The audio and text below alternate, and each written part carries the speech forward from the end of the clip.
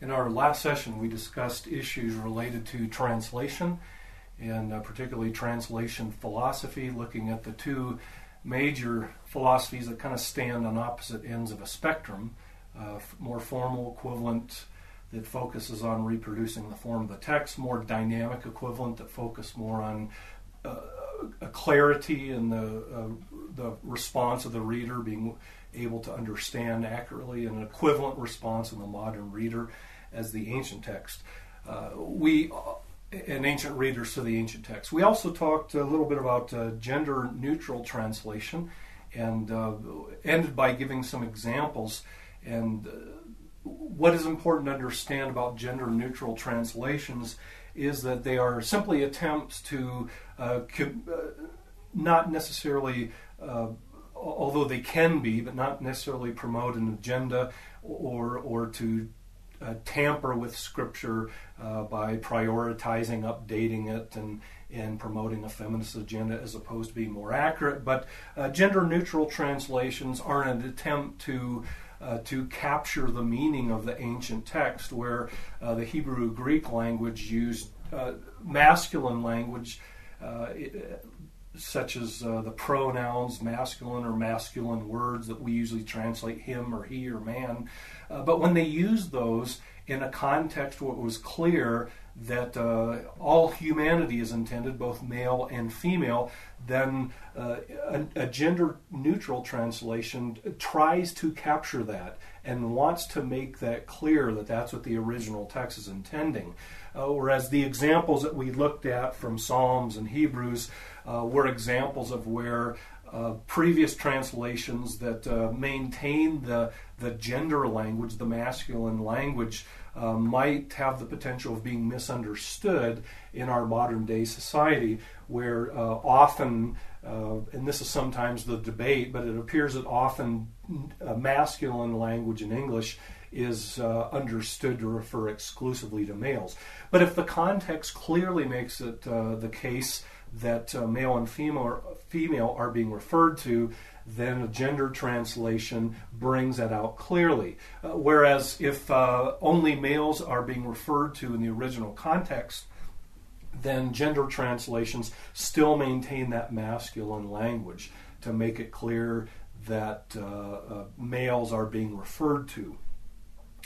So issues of gender translations kind of fit within our discussion of more formal equivalent.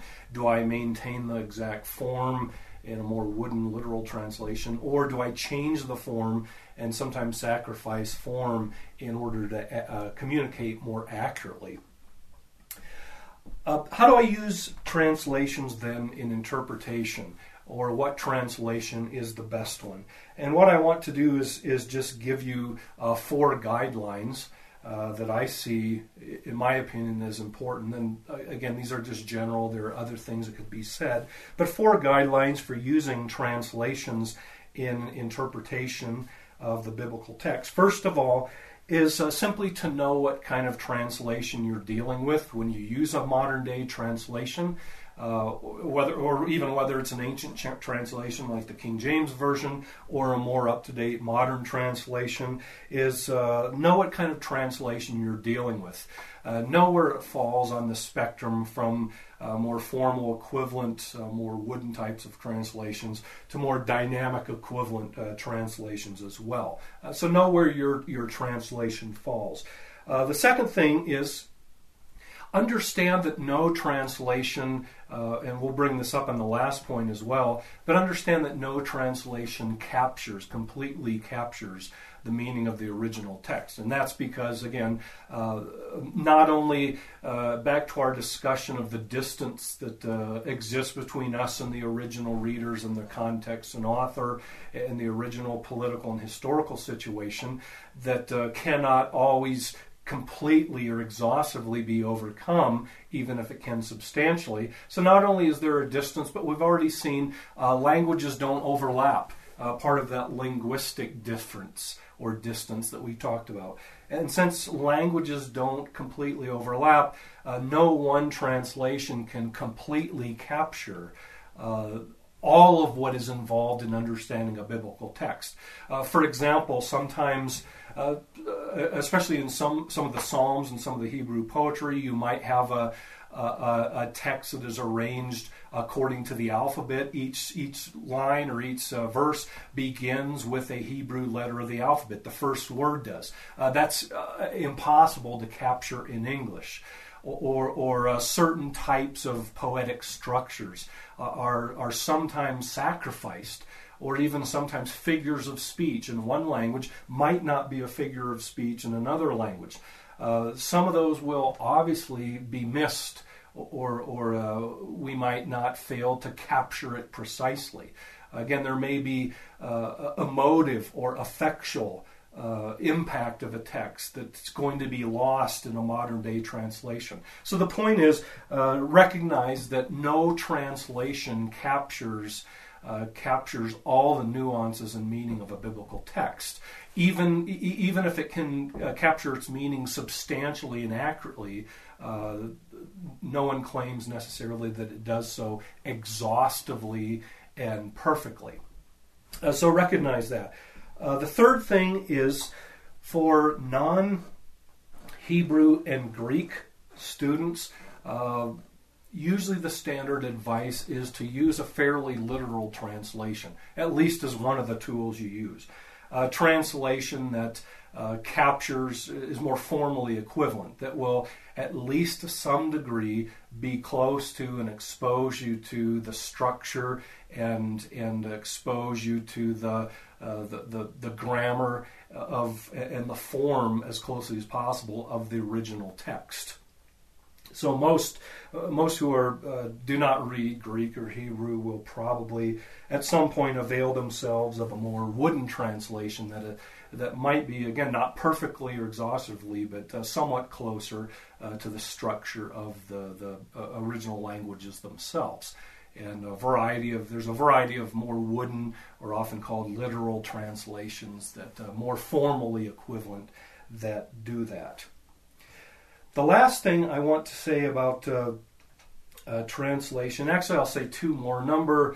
Actually the other thing I want to say in connection with no translation can completely capture all the meaning is that the goal of interpretation is not just to produce a translation. Especially if you work with Hebrew and Greek, the primary goal is not just to produce a translation. Again, because translations don't capture the entirety of the meaning. That's where at times commentary and explanation and your exegesis, and that's why you do interpretation. So don't think that a translation will or has to capture everything in the text.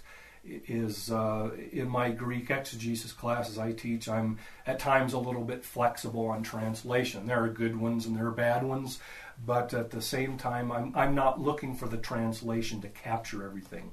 I'm looking at the explanation and the commentary, the exegesis, and the interpretation itself to capture all the meaning and nuances of the text. But that brings me to my last comment. Probably the best use of translations, in my opinion, is to use as many as you can.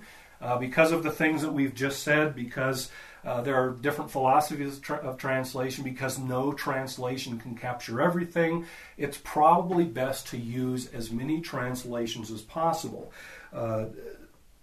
Because sometimes the differences in the translations can do one of two things. Probably more, but I'll highlight these two. Number one, the differences might capture nuances that are both intended in the text, the Greek or Hebrew text, but can't be brought out in one English translation. The other thing is that sometimes where translations differ will reveal an interpretive issue or difficulty that you need to deal with. If you're reading 3 or 4 translations and they all, or at least a couple of them, differ significantly, sometimes it's that difference in the way they've translated it might reveal an interpretive problem. Sometimes the differences are just stylistic, as far as making it smoother reading or something like that, but at other times the differences might reveal a significant interpretive issue that you're going to have to deal with in interpreting and understanding a biblical text. For example, in Ephesians chapter 5, and this is verse 21, it's interesting when you compare translations. Chapter 5, verse 21 comes halfway through chapter 5, and why I say that is the first half of chapter 5. Towards the end of that first half, we find that famous text, be filled with the Spirit. Don't be drunk with wine, but be filled with the Spirit. And then what follows are a number of, in the Greek text, participles, or a number of phrase clauses that further define or describe what it means to be filled with the Spirit. Now, if you start looking at translations, what is interesting is some translations actually begin a new paragraph. In most English translations, not all of them, but a lot of them, kind of to make it easier to read and digest, will break the text down and give you headings, paragraph headings. A lot of them begin a new paragraph at chapter 5 and verse 21 of Ephesians. Submit to one another out of reverence for Christ. And then the rest of the text talks about wives, submit to your husbands. Husbands, love your wife. And the long comparison between the husband's love for the wife and Christ's love for the church. But verse 21, some translations will begin a new paragraph at verse 21. They'll break it off from verse 20 and perhaps even have a paragraph heading. Other translations, such as the one I'm looking at, actually include verse 21 with verse 20, actually with verses 19 through 20 of Ephesians chapter 5. That makes quite a big difference. In other words, with verse 21, submit to one another out of reverence, does Paul begin a new topic at this point? Is he beginning a new section in his letter? Or, if I take verse 21 with the previous verses, then submitting to one another out of reverence to Christ is further explaining what it means to be filled with the Spirit. In verse 18, do not get drunk with wine, which leads to debauchery. Instead, be filled with the Spirit. And then verses 19 and 20 give examples of what this means. And should we include 21 with that, so that submitting to one another is an example of what it means to be filled with the Spirit? Or does 21 begin a brand new section in Paul's letter? So, looking at a number of translations and where they divide Ephesians 5 reveals, I think, an interpretive issue in the text that you're going to have to deal with. And that's true elsewhere. As hopefully you know, the paragraph divisions and headings in your Bible were not placed there by Paul or Matthew or Mark or Isaiah or Daniel or whoever, but are the result of the modern translators and the additions and the translations they've produced. And they're there just to help us kind of break the text down. It'd be a little bit unwieldy and difficult to read the entire book of Ephesians without a break. But just so you know that these are human inventions. These are the decisions of the translation committee. They are not put there by Paul, so they're not inspired, and they're going to differ at times. But you'll notice the more you read translations, sometimes, not always, but sometimes where a translation committee divides a text, where that differs between translations, sometimes might reveal an interpretive issue and might make a difference in how you read the text. So it's important to compare translations to not only perhaps see some added nuance, but to see where they differ and where they may reveal an interpretive issue or significant problem, perhaps. And again, the Ephesians 5 text, I think, is a good example. I think you could make a good argument based on the Greek text itself that verse 21 goes with verses 18 through 20. It's a further explanation of what it means to be filled with the Spirit. So verse 19, speak to one another with psalms, hymns, sing to the Lord. Verse 20, always giving thanks to the Father for everything. And verse 21, submit to one another out of reverence. That goes with back to verse 18, further describing what it means to be filled with the Spirit. So be aware of even how a text will divide, or how a translation will divide the text into paragraphs. And again, realizing those were not Paul's or John's or whoever. Those are the decision of the translators, and sometimes you might disagree with those. And having said that, even more generally, chapter division and verse divisions, hopefully you know to ignore those as well. They're simply there to help us get to the same place Sunday morning. You can imagine a pastor trying to help his audience find the right text somewhere in the middle of the book of Isaiah without chapter and verse divisions. But other than that, they may or may not indicate how the text is to be divided or how it develops or unfolds.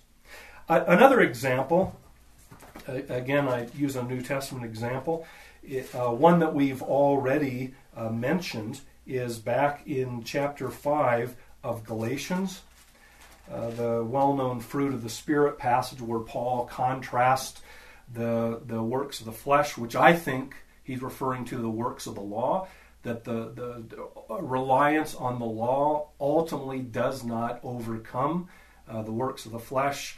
What does? It's by living in the Spirit in chapter 5. However, what is interesting, in verse 5:16, when he introduces this contrast between the flesh and the Spirit referring to Holy Spirit, again, as kind of a side, this is interesting, because the Greek New Testament, for example, did not use capitalization or use lowercase letters. In fact, on our discussion of textual criticism, we talked about uncial script or manuscripts, that most likely the original manuscripts would have been written in capital letters and would have had no spacing in between. Because of that, it's interesting when you come across a word like spirit. If you find that capitalized in your English text, that's an interpretive decision. Again, Paul did not originally capitalize the word spirit, or the Greek word pneuma. He did not write that as a capital P in Greek, or for pneuma, or a capital S in English. So that whether we say spirit with a small s, referring to just a spirit or the human spirit, or capital S, the Holy Spirit, again, is an interpretive decision by translations. And there may be some verses where some translations would translate it with a small s, referring to the human spirit, where in the same verse another translation may use a capital S, referring to the Holy Spirit. So even things like punctuation punctuation was not present in the original text. Whether a word is capitalized or small letters, most of that is the decision of your translator. So it's chapter 5, verse 16 of Galatians begins, "So I say, live by the Spirit," capital S, making clear that the translators thought this word refers to the Holy Spirit. So I say, live by the Spirit, and this is where it becomes interesting. Again, I'm going to contrast the older NIV and the new 2011 NIV. The older NIV translates it like this. "So I say, live by the Spirit, and you will not gratify the desires of the sinful nature." Notice that phrase, the sinful nature, suggesting perhaps that they have interpreted this to mean that we have some impulse, some inclination, some nature inside that is bent towards evil. But the Greek word there is, we've talked about this already, the Greek word is actually the word sarx, a single word sarx, which, interestingly, other more literal translations try to find a single word in English, and the word they usually choose is flesh. So we're prone to think of this text in terms of the contrast between the spirit and the flesh. But interestingly, the word Paul uses is the Greek word sarx, the spirit and the sarx. But in chapter 5, verse 16, the old NIV translated it the spirit and the sinful nature. Now notice what the new NIV does. The 2011 says, live by the Spirit, almost using the identical wording as found in the old NIV. Live by the Spirit, and you will not gratify the desires of the flesh. They've gone back to the single word flesh. So now, again, my purpose is not to try to solve this issue right now. We'll actually talk about the word flesh later on in this course when we deal with semantics and word study, lexical analysis.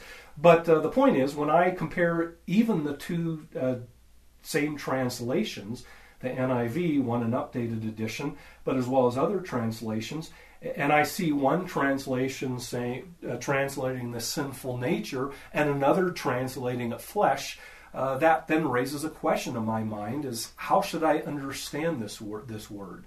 What is going on? Why the difference in translation? I mean, at one level, one can see that flesh, the word flesh in 21st century English might suggest that the physical body, that something is wrong with the physical body, or it is the seed of sins is somewhere in the physical body, that maybe Paul has Gnostic tendencies where he denigrates the physical body itself. But the original NIV was trying to avoid that, I think, by trying to bring out what Paul meant by flesh by saying sinful nature. Now, one may disagree with that. I myself think sinful nature is not a good translation of sarx, the word Paul used. But at the same time, you can understand that you can see the difference in translation philosophy in trying to avoid perhaps a misunderstanding. But when I read these two texts, at the very least, I have to ask why the difference. That probably reveals an interpretive issue. So I need to go back and figure out what is it Paul's trying to communicate at this point. And then see if you can explain the differences between translations. So in my opinion then, I think the best move in utilizing translations in hermeneutics and in interpretation is to use as many translations as possible, to compare them. Number one, to perhaps see different nuances from different translations, but second, also to note where they differ. Again, some differences may be rather inconsequential and a result of style, but other differences, whether it's the way they divide a text, the words they use to translate, where they might stop a sentence and begin a new one, those kinds of differences may reveal an interpretive issue that, as an interpreter, you're going to have to deal with. So hopefully now you understand a little bit more about what a translation is, the philosophy that lies behind it, and also how to use translations in an effective way. All right, what I want to do now is move down the line a little bit further, and even historically, and talk about, we've looked at the origin of Scripture in the process of inspiration and how that influences hermeneutics. We've looked at the transmission process in terms of reconstructing through textual criticism what most likely was the original text of the Hebrew and Greek Old and New Testament as a basis for interpretation. And then even further in the process of transmission is how that has been translated through translation, how that text has been made available to readers in our contemporary world and their languages. But now I want to move along a little further and talk about early biblical interpretation. Begin to talk about hermeneutics, or biblical interpretation especially. And actually, I want to begin at the beginning. That might sound kind of silly, but why I say that is when you pick up a text, and I've said this already, but it's worth reiterating. When you pick up the Bible and begin to interpret it, you are not the first one to do so. You are not the first one to interpret the Bible, but you stand in a long tradition of interpreting the biblical text, of engaging the biblical text, of trying to make sense of it and understand it, that goes all the way back, not just to the first Christians of the first century, but all the way back to the Bible itself. Yes, the Bible itself reveals that interpretation is already taking place in the biblical or within the biblical text.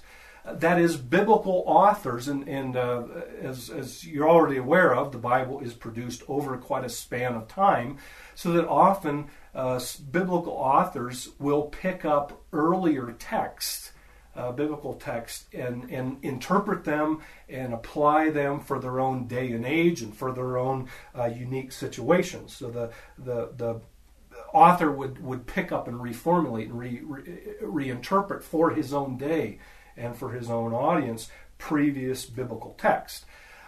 Scholars often refer to this as inner biblical interpretation. But the point is that interpretation is already taking place within the Bible itself. Authors take earlier texts and try to make sense of them, try to apply them and make sense of them and understand them for their own context.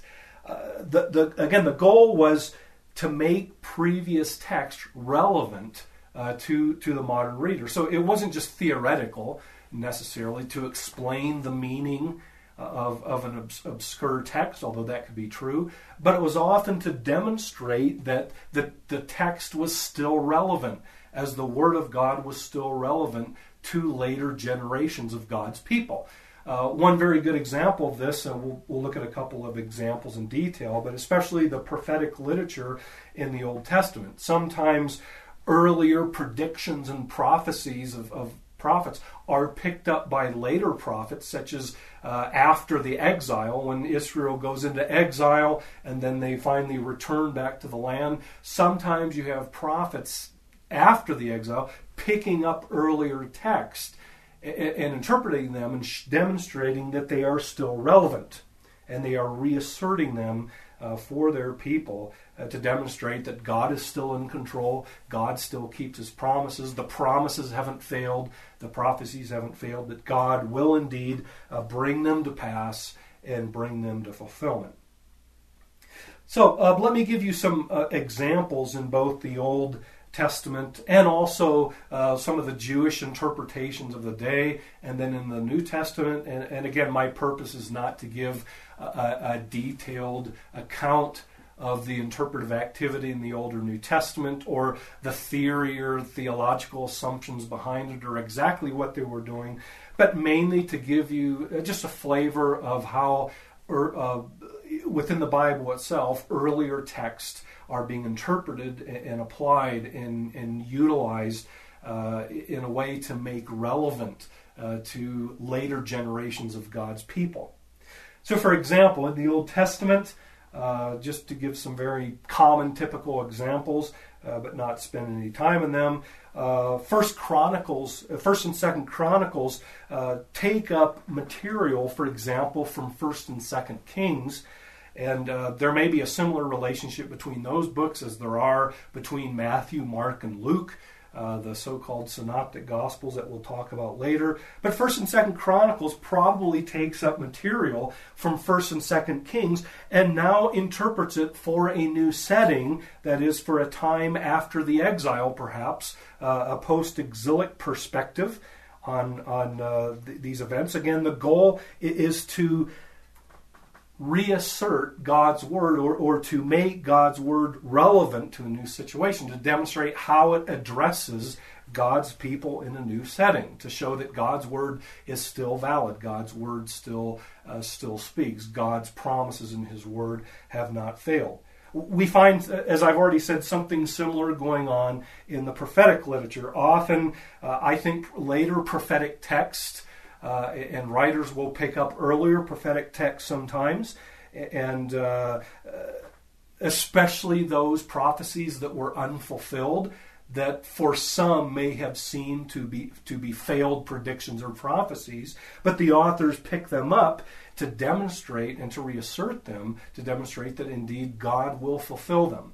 Especially the basis seems to be that these prophecies are still valid. These prophecies are still the Word of God. God is faithful to keep His promises, so the prophets can pick them up and reassert them and demonstrate that they still will indeed be fulfilled and God will indeed accomplish His purpose. So they take up these prophecies and assert them for a new generation. So, for example, a number of earlier prophets And a number of prophets anticipated a restoration of the temple when Israel is in exile and the temple is destroyed. A number of prophets promise and predict that God indeed will fulfill his promises by bringing his people back into the land, restoring them to the land, and rebuilding the temple. You find that perspective especially in the first 39 chapters of Isaiah. Ezekiel 40 through 48 goes into some detail about the reconstruction of and rebuilding of an eschatological temple, of a new temple where God will dwell with his people. And so early prophets anticipate this restoration of the people from exile and the rebuilding of a temple where God, in a new covenant relationship, would dwell with his people in the temple and in the land. But interestingly, the situation in exile, according to some of the prophets, doesn't quite measure up to and match up to those expectations as you find in Isaiah or Ezekiel. And so because of that, you do find later prophets still anticipating the rebuilding of a temple and the restoration of God's people. For example, if I can find it tucked away in the minor prophets, the book of Haggai and chapter 2. Listen to Haggai chapter 2. On the 21st day of the 7th month, the word of the Lord came through the prophet Haggai. Speak to Zerubbabel, son of Shealtiel, governor of Judah, to Joshua, son of Jehozadak, the high priest, and to the remnant of the people, and ask them, who of you is left who saw this house in its former glory? How does it look to you now? Does it not seem to you like nothing? But now be strong, O Zerubbabel, declares the Lord. Be strong, O Joshua, son of Jehozadak, the high priest. Be strong, O you people of the land, declares the Lord, and work, for I am with you, declares the Lord Almighty. This is what I covenanted with you and when you came out of Egypt, and my spirit remains among you, do not fear. So it's as if the prophet is assuring them, after they've come back from exile, God indeed is still with his people. And you notice even the repetition of the covenant formula, I am with you. But then he goes on and says, this is what the Lord Almighty says, in a little while I will once more shake the heavens and the earth, the sea and the dry land. I will shake all nations, and the desire of all nations will come, and I will fill this house with glory, says the Lord Almighty. The silver is mine, the gold is mine, declares the Lord Almighty. The glory of this present house will be greater than the glory of the former house, says the Lord Almighty. And in this place I will grant peace. So it's almost as if the situation after exile, when the people return to the land, now don't quite measure up to some of the great prophets and their prophecies, so that now Haggai reaffirms that God still will fill this house with his glory and still make it the spectacular vision that one finds in the prophets like Isaiah and Ezekiel. So later prophets often take up earlier prophetic text. Again, not because they're trying to save face or correct a mistake, but I think because they're convinced that despite appearances, God's promises are still valid. God is still in control and will indeed fulfill his promises. So they pick them up again and demonstrate how they are still relevant for the people of God. God has not forgotten his people, and God will indeed fulfill his promises. So the Old Testament itself reveals that the process of interpretation is already taking place. Again, whenever you pick up your Bible to read it, you stand in line of a long tradition of taking up and reading and understanding and interpreting biblical texts, attempting to make them relevant to yourself and to the modern reader. Interpretation is nothing new. It's already taking place within the biblical texts themselves by the biblical authors themselves. To move on, especially in relationship to the Old Testament, we have other examples of very early attempts to interpret the biblical text. For example, Rabbinic Judaism, the Judaism of the early centuries, even leading up and into the first century, the New Testament era, reveals, and beyond, reveals a number of attempts and a number of ideas related to how the Old Testament text was taken up and interpreted and understood. And again, the main goal, it appears to me, is what, as we saw with the Old Testament, was to demonstrate how these texts are relevant. It wasn't only just intellectually to uncover the bare meaning of the text, but to ask, how are these texts relevant? How do they continue to speak to the people of God? And what I want to focus on is 3 or 4 main bodies. Actually, I'll focus on 4 main bodies of work that is associated with Rabbinic Judaism, Judaism's attempt to come to grips with its own scripture and understand it and make it relevant. It's important to understand much of this, the bodies of literature that I'm going to talk about, much of it was written down even after the New Testament era, especially with the destruction of Jerusalem in 70 AD, and even after that, much of this was committed to writing, but it still probably, in many places, reflects interpretive activity that was already taken place long before it was ever written down. So, for example, one body of literature is known as the Mishnah.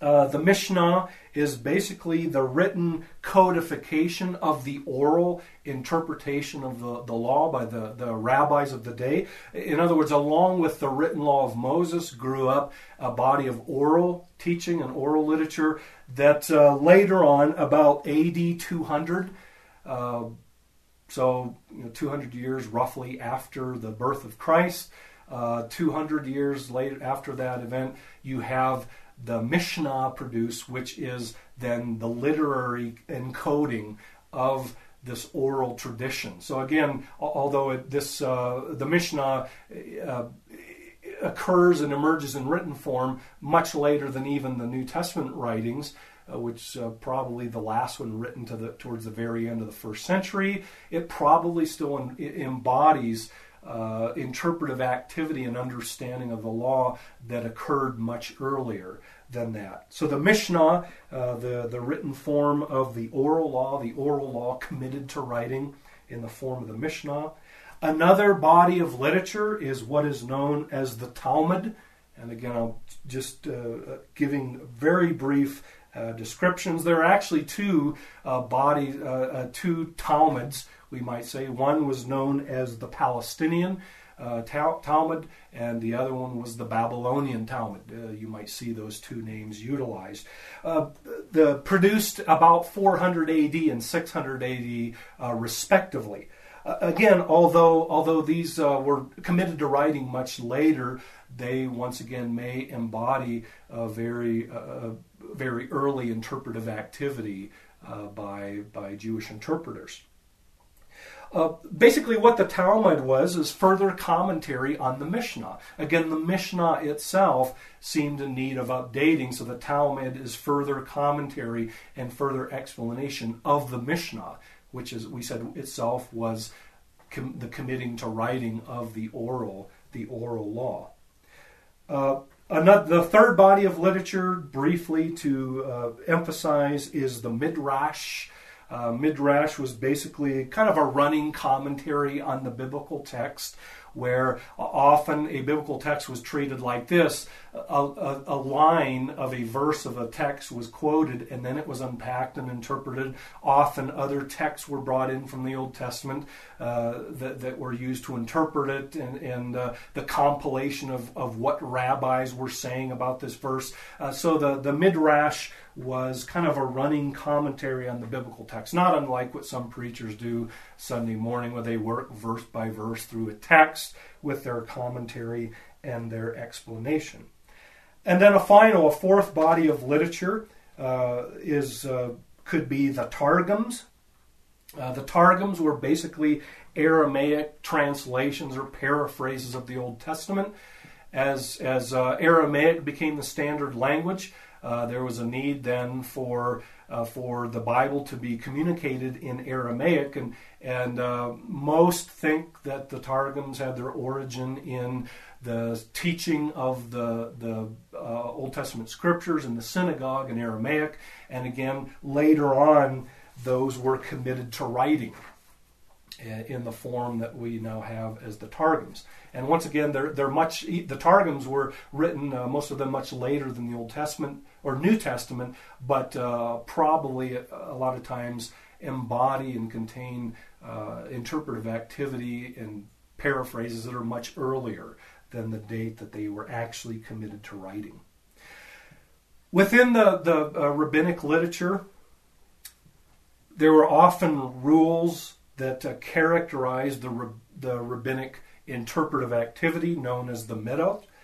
One feature of this, or just without going through all the rules, there are plenty of textbooks that go through them, but just to highlight a couple of them, a couple of the rules, and there's even debate whether they're really rules they followed or simply explanations of what they did and where those originated. I won't go into that.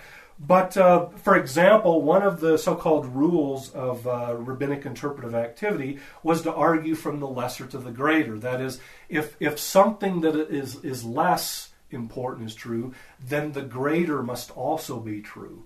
And perhaps we find this type of argumentation present in Jesus' parables, where frequently he argues from the greater to the lesser. So in the Sermon on the Mount, he argues if God cares about the birds and clothing them and caring for them, the lesser, certainly he cares about the greater, which would be humanity, which would be the climax of creation, which is human beings. So you'll see Jesus arguing that way, and even in his parables as well.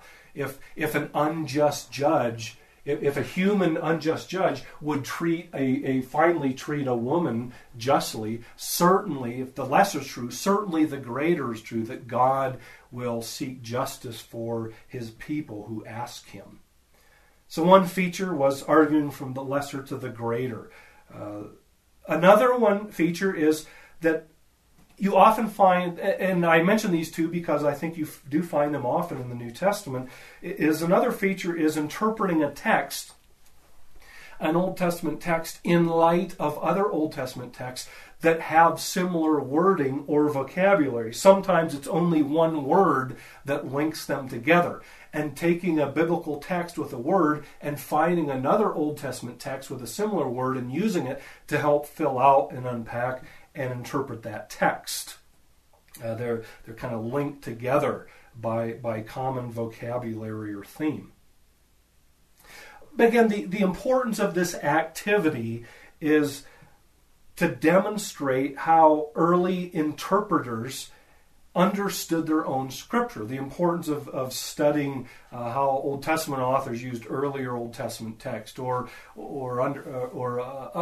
looking at rabbinic bodies of literature and how they interpreted Old Testament text, is they shed light on how early interpreters understood their own scriptures and how they interpret it. And also they raise the question, how might this affect how New Testament authors interpreted and read and utilized Old Testament texts as well? Another non-biblical source of interpretation, an attempt to interpret and wrestle with Old Testament texts, is the Qumran literature that comes from the Dead Sea Scrolls. The Qumran community was a sect that secluded themselves in a community near the Dead Sea, hence the title of the Dead Sea Scrolls, and found themselves at odds with what was going on in the establishment, the status quo, and the priesthood in Jerusalem, and they responded to that influence by secluding themselves and forming their own community where they would await God's kingdom and even expected God would rebuild the temple. In the meantime, they were the temple, the eschatological temple of God, where God dwelled. No one else, not even other Jews, They were the true people of God, and God dwelled in their midst. They were the true temple, that one day God would build a temple in their midst. But the importance of the Dead Sea Scrolls for understanding biblical interpretation is that the Qumran community actually found in the Old Testament justification for their own existence. They read Old Testament text almost prophetically, as anticipating and justifying their existence. Some of us might read some of the Qumran text and think that they're allegorical and they're playing fast and loose with Scripture. But again, they're attempting to provide justification for their own existence. They're trying to explain and provide a reason for their own existence and their own activity and their own expectations and hope, given their situation. And there's all kinds of examples in the Qumran literature. Sometimes the Qumran literature reveals simply editions or manuscripts of Old Testament text, just copying of Old Testament text.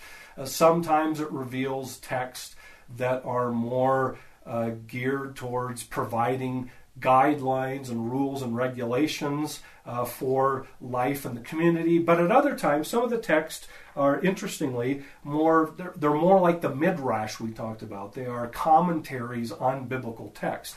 A very interesting one and revealing one is one of the more famous ones is the commentary on Habakkuk, the Pesher and Habakkuk. But an even more interesting one, I think, or at least as interesting as the Isaiah Pesher, or the commentary on Isaiah. And what it does, much like we talked about with Midrash, and some of the Dead Sea Scrolls are fragmentary, so we don't have complete commentaries or complete text. But often what they do is they'll work their way through a biblical text line by line and interpret each line. They'll quote a line and then they'll interpret it and expound on it, again, demonstrating how it applies to their own community and how it applies to their own situation. And one of the intriguing texts is the commentary or the Midrash on Isaiah chapter 54. And chapter 54 is a prophecy of restoration. Israel has gone into exile because of their idolatry and their sin, and Isaiah anticipates a time of restoration where God will bring his people back to the land and restore them and enter into a covenant relationship with them, ultimately in a new creation towards the end of the book. But chapter 54 is very intriguing, and in verses 11 and 12, we find a very interesting explanation of the restoration of Jerusalem and its people. You can remember they're in exile, and now Isaiah anticipates a time of restoration. Chapter 11 and 12, O afflicted city, to be God's people, Israel and Jerusalem, that is to be destroyed and overtaken by foreigners to take them into exile as a punishment for their sins. Now the prophet says, O afflicted city, lashed by storms and not comforted. Now here's the contrast. I will build you with stones of turquoise, your foundations with sapphires. I will make your battlements of rubies, your gates of sparkling jewels, and all your walls of precious stones. And then verse 13, all your sons will be taught by the Lord, and great will be your children's peace. In righteousness you will be established, and tyranny will be far from you. So the situation in exile will be reversed. They will be brought back. The city will be restored. But the author describes it in terms of being rebuilt with these precious stones and jewels. And notice that he itemizes the main features of the city, the foundations, the stones that make up the city, the battlements, the gates, the walls, etc. So the city is portrayed in terms of these precious jewels that will make it up when it is rebuilt. Now, the point I want to make about this is it's interesting what the Qumran community does with this text. What they do is they take all of the stones and the parts of the city and they allegorize them to refer to members of the community. So the original founding members of the community, the council of the Qumran community, the chief priests, and other groups are equated with these pieces of the city, these architectural features of the city, and the jewels that make them up. So that the Qumran community, again, found in this text a justification for their own existence. They thought that Isaiah was really predicting and anticipating the founding of the Qumran community.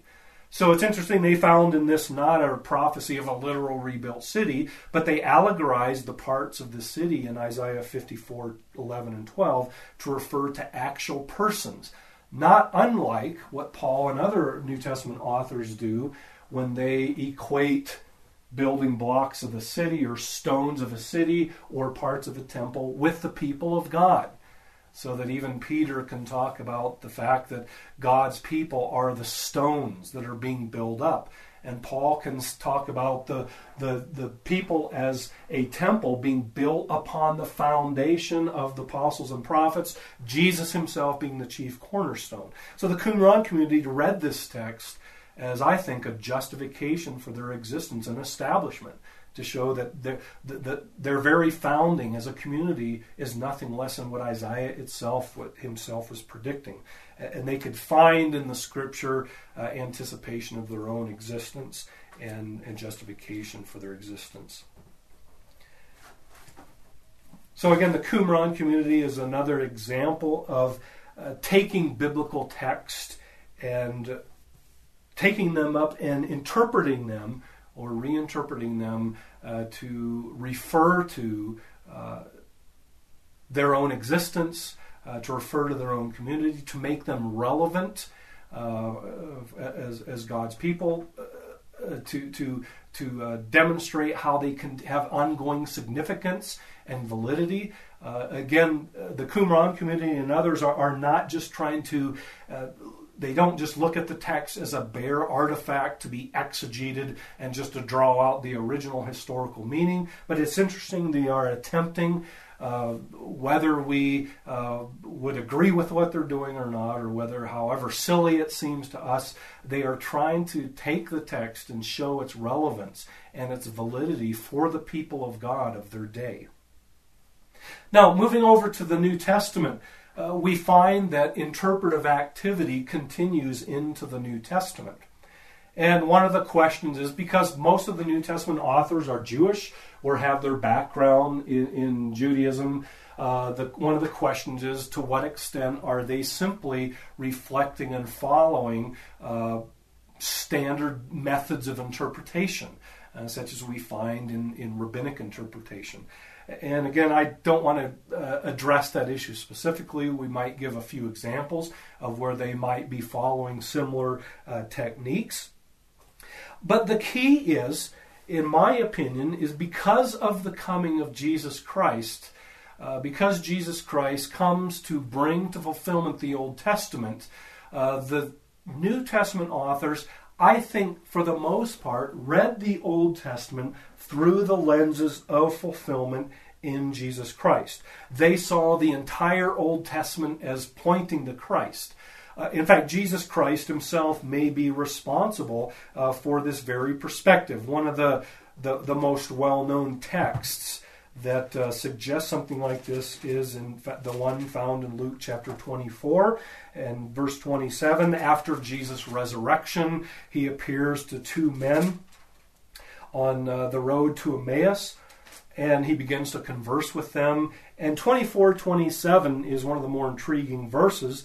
Verse 25 begins, Jesus said to them, to these two men, how foolish you are and how slow of heart to believe all the prophets have spoken. Did not Christ have to suffer these things and then enter his glory? It's interesting that Jesus himself seems to think his own suffering is predicted in the prophets. And then verse 27, which perhaps encapsulizes Jesus' approach to the Old Testament, however that's understood, and may lay this kind of thing probably lays the basis for how his followers interpret the Old Testament. Jesus says, or Luke goes on and says, and beginning with Moses and all the prophets, he explained to them, Jesus explained to them what was said in all scriptures concerning himself.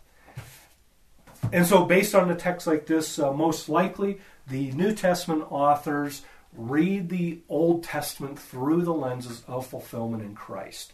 They ultimately, whatever else they do with it, they ultimately see Jesus Christ as the climax of Old Testament revelation, as the fulfillment, as what the Old Testament was ultimately pointing to. So they read the Old Testament finally in light of fulfillment in Christ. But to give you some examples of New Testament interpretation and to demonstrate kind of the range of interpretive activity of even the New Testament authors, it's interesting that we can see anywhere from more literal interpretations to interpretations that will demonstrate are more kind of analogical or typological. That is, sometimes New Testament authors appear to find rather straightforward, almost we would say literal, fulfillment of Old Testament text. At other times, when you read it, it's not quite so clear as to how the New Testament authors think that Jesus or some event fulfills this Old Testament text. In those cases, the connection may not be one of prediction and fulfillment, but may be more analogical or typological. That is, the author sees repeated patterns. The same way God worked under the Old Covenant in the Old Testament, now he's working in a similar but greater way under the New Covenant as brought about through fulfillment in Christ. And also a number of other ways that New Testament authors utilized Old Testament texts. So in our next session, we will look at a couple of specific examples of how New Testament authors utilized Old Testament text, and then move on in looking at the history of interpretation. We'll leave some rather large gaps. We'll leap over a lot of the periods of church history again to paint rather broad strokes and touch on main figures of interpretation and how they affect the way we approach hermeneutics and how we participate and engage in biblical interpretation. Again, remembering that we are not the first ones to pick up and read this text. When you pick up and read the text, you do not do so in isolation. You do not do so in a vacuum. You come to it, whether you realize it or not, as influenced by and taking your position in a long line of those who have gone before you, who have attempted to understand and make sense of the biblical text.